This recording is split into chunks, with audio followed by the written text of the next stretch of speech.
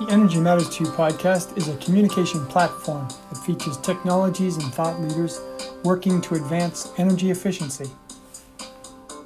The Energy Matters to You podcast seek to connect buyers with sellers so that practical, cost-effective energy efficiency and sustainable energy solutions continue to gain market traction.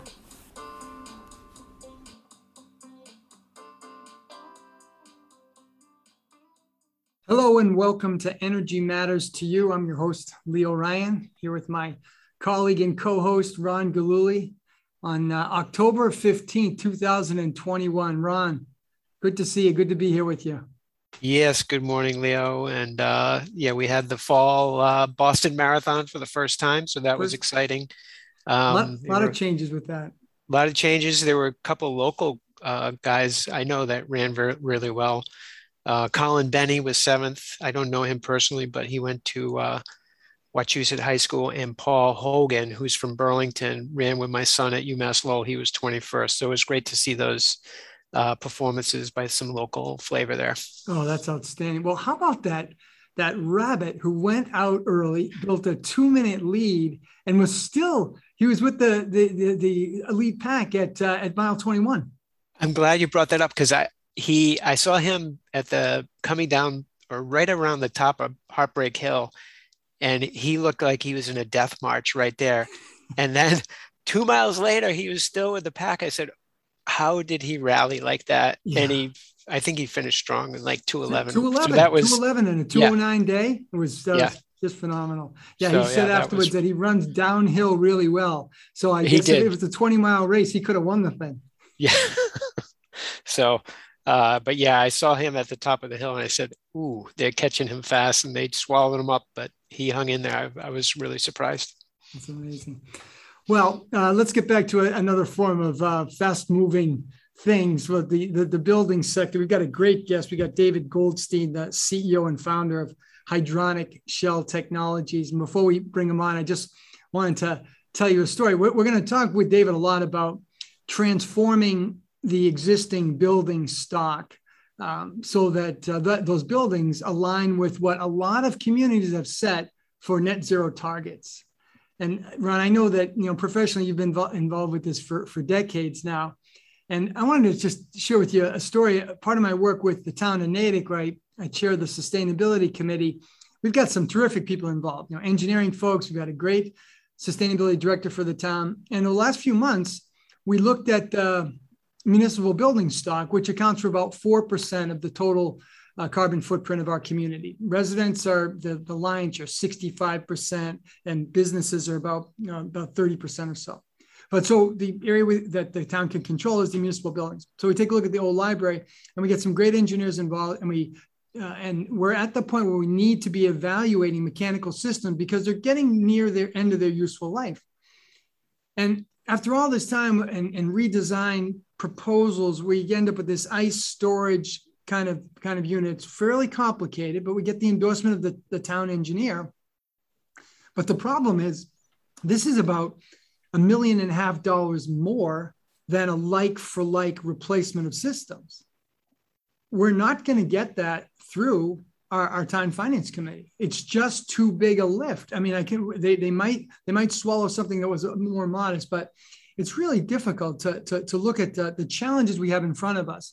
Because we have a net zero commitment as a town, and we've got one building. We've gone through all this work to get there, and we've run into this impasse.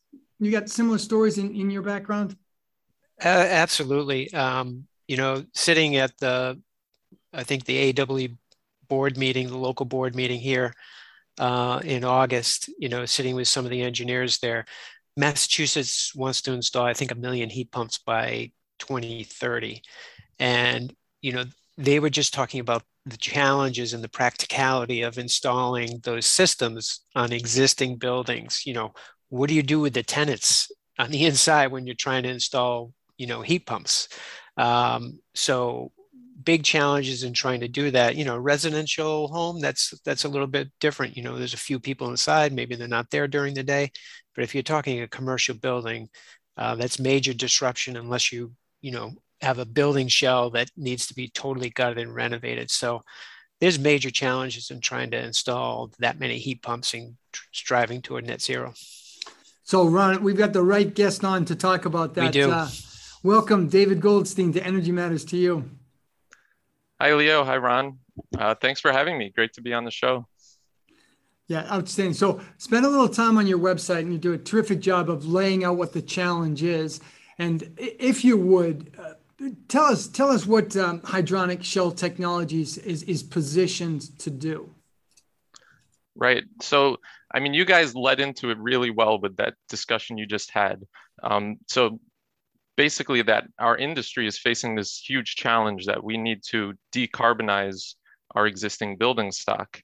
And you know, there are laws being passed, like New York City passed a law a couple of years ago, Massachusetts or Boston recently passed or is working on a law similar that basically is going to cap emissions on existing buildings as well as new buildings. But the real challenge is existing buildings. So all these building owners in these cities are going to have to comply with this law, but there's just a real lack of solutions on how to actually do that. And you guys basically hit on it exactly with what you were just saying, which is probably the biggest challenge of it is doing this work in occupied buildings. It's basically a new challenge for our industry. Like this is not something that we've really had to do before. You know, we do renovations, we do retrofits, but we don't do these deep energy retrofits, these decarbonization retrofits in existing buildings. It's just a completely new challenge, and we just haven't quite figured out how to do it yet. And like Ron said, the biggest issue really is the disruption to tenants in the building, especially when you're talking about like larger multifamily buildings. You know, how do you coordinate doing all this work inside a building, whether it's running new piping, running new ductwork, whatever it is you're trying to do? You know, maybe some tenants are cooperative, some tenants are not cooperative. You know, just dealing with the logistics of that just becomes a huge nightmare. And really, we need solutions that are going to scale. You know, we have in these cities tens of thousands, even hundreds of thousands of buildings that are going to have to be retrofit like this. And so we need solutions that are going to scale. But when you have those kind of huge logistical challenges, even just to do it in a single building, it just becomes impossible to scale that at the level that it needs to happen. So that's why we at Hydronic Shell Technologies, we believe we need new solutions that are non-invasive, because that's really the only way to get this done. So, David, given that this is an urgent problem, the scale is enormous, and the time is short. Why is David Goldstein the person that should provide a solution? What's your background that put you in this spot? Well, so I was kind of, you know, there's nothing special about me, but really I was just kind of in the perfect place at the perfect time to kind of see this problem. So it is largely a problem about HVAC. So when you do these deep energy retrofits, there's two main aspects to it. One is we need to improve the building envelope to bring the loads down. That's half of it. The other half is upgrading or even replacing the existing HVAC so that we don't have fossil fuel burning heating systems, and instead we're going to electric super efficient heat pumps. So my background is that basically I spent 15 years as an HVAC engineer. So this is, you know, exactly the type of challenge that I'm positioned to help address. But beyond that, I actually was able to work on a project. It was a pilot project to actually do one of these heat pump retrofits in a multifamily building. And so it gave me kind of a preview that a lot of people haven't tried to do this yet, but I got kind of this early preview through working on this project of what a huge challenge this was actually going to be. Because, you know, just like we were saying, you know, in the early planning of the project, we thought, oh, you know, we're going to install some mini splits. It's going to be relatively straightforward, you know, shouldn't be too challenging. But it was when we actually tried to install it and we realized just how difficult it was going to be to deal with tenants, not just the tenants themselves, but, you know, if you want to run a pipe across the room, and if a tenant has all this built-in furniture on the wall, they need to take all that down just so you could run this little pipe across the wall. And it's just, these logistical challenges were so big. And so basically the reason I think, that I was the one, or I'm one of the people who's trying to work on this problem, is just because I had that very early view of it from working on this project early on. But I think as people more and more now try to start doing these kind of retrofits, more and more people are going to come to that same realization that basically we cannot do all this work inside the building. We need to find solutions that are basically done in a non-invasive way. So I think more and more people will come to that conclusion. Excellent. Good. Well, let's go right there. So, you've got 15 years in the space. You see the complexities of these large, comprehensive installations. We've got a huge number of buildings that currently exist. So, describe for us what is Hydronic Shell Technologies? What is the solution that you want to bring to market? So, the Hydronic Shell is basically a new type of system that I developed, again, seeing this challenge and seeing what we needed. So this solution was developed to specifically address this challenge. And what it is it's a way of completely integrating an HVAC system into an outer shell, a super insulated shell around a building. So basically, you can install this HVAC system and completely condition the building from the exterior. So for example, to heat the building, you have this new shell, you actually heat up the shell itself so that heat can then radiate through the existing walls and into the building. So it's a way to heat a building with a new HVAC system that doesn't actually require any components, any mechanical components or otherwise inside the building. So that's how you make it non-invasive. And then the other piece of it is when you do these envelope upgrades to buildings, one of the things you do is you make the building airtight, because you don't want outside air infiltrating into the building, because that's one of the biggest sources of load and energy consumption in these buildings is the leakiness of the building.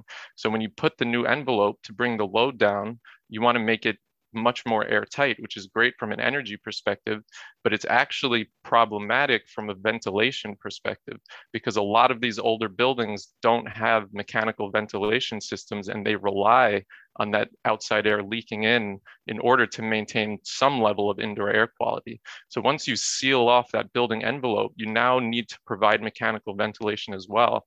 So in addition to the heating and cooling, we also integrate complete ventilation system, basically providing fully conditioned, filtered, dehumidified, fresh air 24/7 into all of the apartments, so that we're addressing the indoor air quality issues as well as the energy issues. So basically, what the Hydronic Shell is it's that complete HVAC system, and it's all integrated into the facade of the building.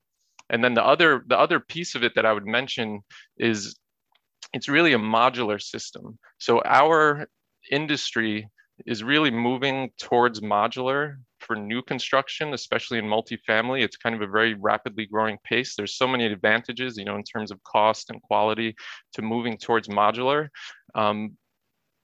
So this is taking a lot of those advantages of modular and actually applying them to retrofits. So having all those advantages in terms of cost, reducing the schedule of the project, having less labor on site, taking those principles that are working well for new construction and applying it to retrofits as well. Because again, back to what we were saying before, this needs to scale very quickly. This can't be individual little special projects that that we're doing these retrofits on. We need to do tens of thousands of buildings every year. So it needs to be a scalable, kind of more industrialized approach to actually get that done. Yeah, outstanding. I think I want to go into so this technology is really assumes a significant disruption in the construction space. Now, you provided the example of some growth or some disruption in the use of modular technologies. And I can think of a couple of examples in the marketplace. Sirius Energy is the one that comes to mind. They'd raised $140 million. This is back in 2012, 2013. And they had a couple of products locked in the construction market. They had a soundproofing, energy efficient drywall solution. They had an intelligent glass solution. And they just didn't get the traction that they'd anticipated. So it's a very uncomfortable story for a lot of investors, and a lot of smart investors, folks that are very much aligned with us in terms of the need to provide solutions that are going to solve this climate crisis. But ultimately, it was money that wasn't well spent. And whether it was a drop in the construction market at the time frame or the technologies weren't right, but certainly some of it has to be the inertia that's present in a marketplace that's a multi-trillion-dollar marketplace like the construction marketplace. So, I'm not the only one who's going to ask you this question.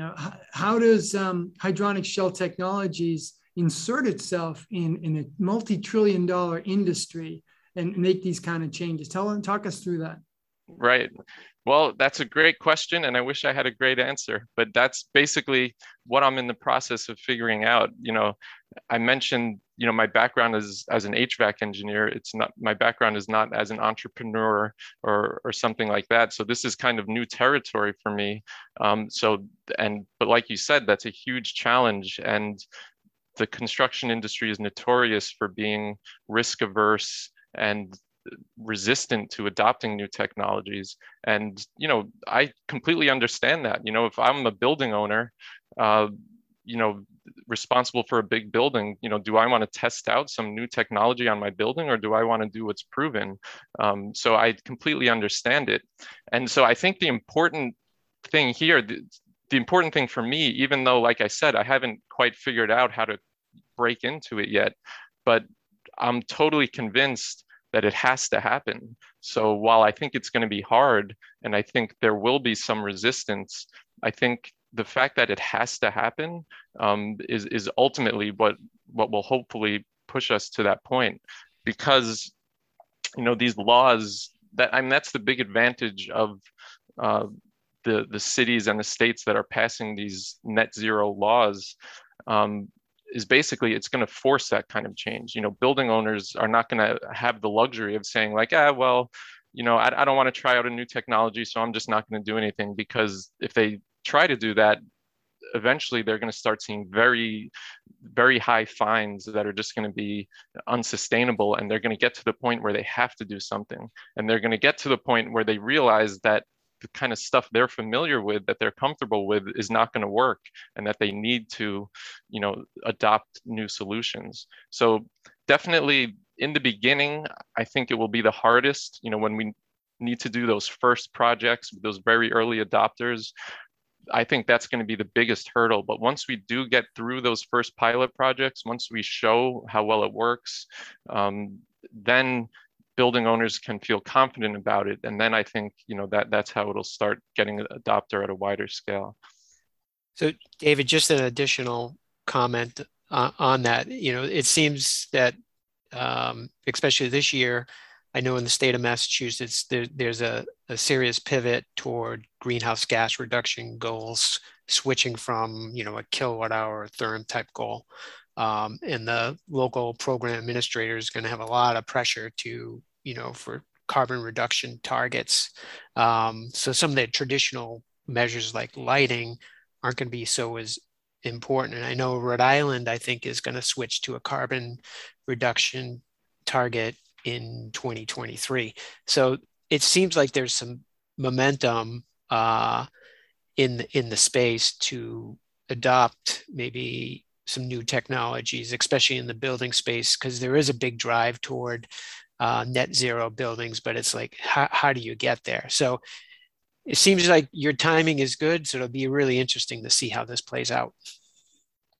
Right. Yeah, I totally agree with that. And the fact that governments, whether it's local government, state, or even federal governments, are behind this effort to decarbonize means that while it's a huge challenge, there also are a lot of incentives out there.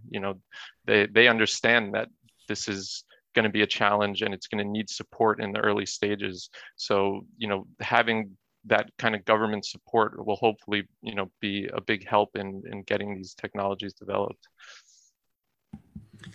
So David, you talk about this idea of building confidence, and just gave that example of, if you're the town engineer for the town of Natick and someone comes forward with a proposal, you want to make sure it works, and you got to walk before you run.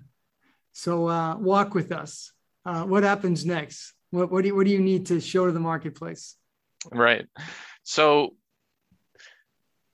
basically, just to step back for a quick second, one of the advantages of the hydronic shell system, and it's a little hard to explain how it works without a visual to kind of help people understand what it is. So if anyone wants to actually see it to better understand it, we have a lot of images on our website and stuff like that they can check out.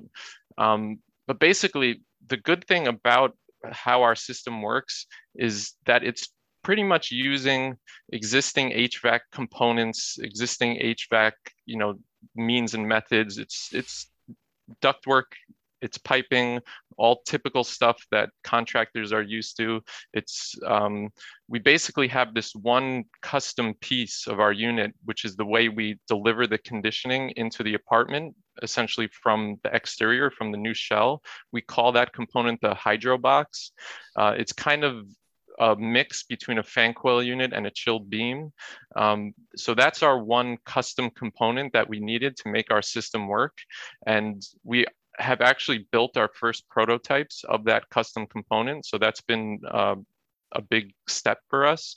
Now the next step is to build an actual prototype on the system scale. So to actually take that hydro box, but hook it up to the piping, hook it up to ductwork, hook it up to a chilled water and hot water system, up to a ventilation system, so that we actually have a fully functioning system prototype to show how it works once you bring all those pieces together. So that's what we're working on right now. That in itself is a challenge just to get that built, but we're in the process of trying to get that done. And then once that prototype is built, showing how the system works, how the pieces come together, then we can take the next step of actually doing real pilot projects on real buildings. And you get to that pilot stage, there's a lot of different parties involved, right? So you just walked us through this mechanical engineering component, kind of bench top, let's build the prototype. But I imagine at this point here, you're trying to get the word out and network people. Can you talk to us a little bit about who needs to be in that network? Who needs to hear this message? Who needs to join your team in some capacity? Yeah, I mean, that's a great point. That is part of the challenge, is that there's so many different stakeholders. No one person has all the expertise to deliver any, kind of solution for this. So we do need more people to be involved. So, I have a good amount of HVAC expertise, but this is about much more than HVAC. We need the facade component of this. So, our HVAC needs to integrate into this new facade. So there's, a lot of facade expertise that's needed, but also just the logistics of building it. We need a contractor on board who's ready to build this. We need the building owners who are ready to be those early adopters and to do a pilot project. We need, whether it's code officials, to be supportive and to give us the leeway to do something new and not be overly restrictive on, on what we're allowed to do. We need the financing in place to do those pilot projects. It's all the, any construction project is complicated. These issues that I'm mentioning, whether it's code or financing, that's any construction project can be complicated. It's just kind of at a whole nother level when you're talking about a new technology that people are unfamiliar with. But so we do need to start bringing in all these other stakeholders in order to get to that point. I think for our first prototype that we're working on now, it's a little simpler because we're not doing it on a real building. But then once we get to a real building, that's when we really need to have all those people on board to make this possible. So David, yeah, we definitely admire your vision and passion. Moving multifamily buildings toward net zero. So I'm encouraged. Leo mentioned the investment in Sirius Energy. And that was well over a decade ago. So it seems like the momentum is there. So you should hopefully. We hope that you'll have some investors soon to help you move through these phases, to prove the concept. Yeah, I hope so. As I mentioned, this whole entrepreneurship thing is new to me. And so part of the new landscape I have to learn to navigate is the investor landscape, and how to talk to investors, how to meet those investors, how to formulate agreements, terms with those investors.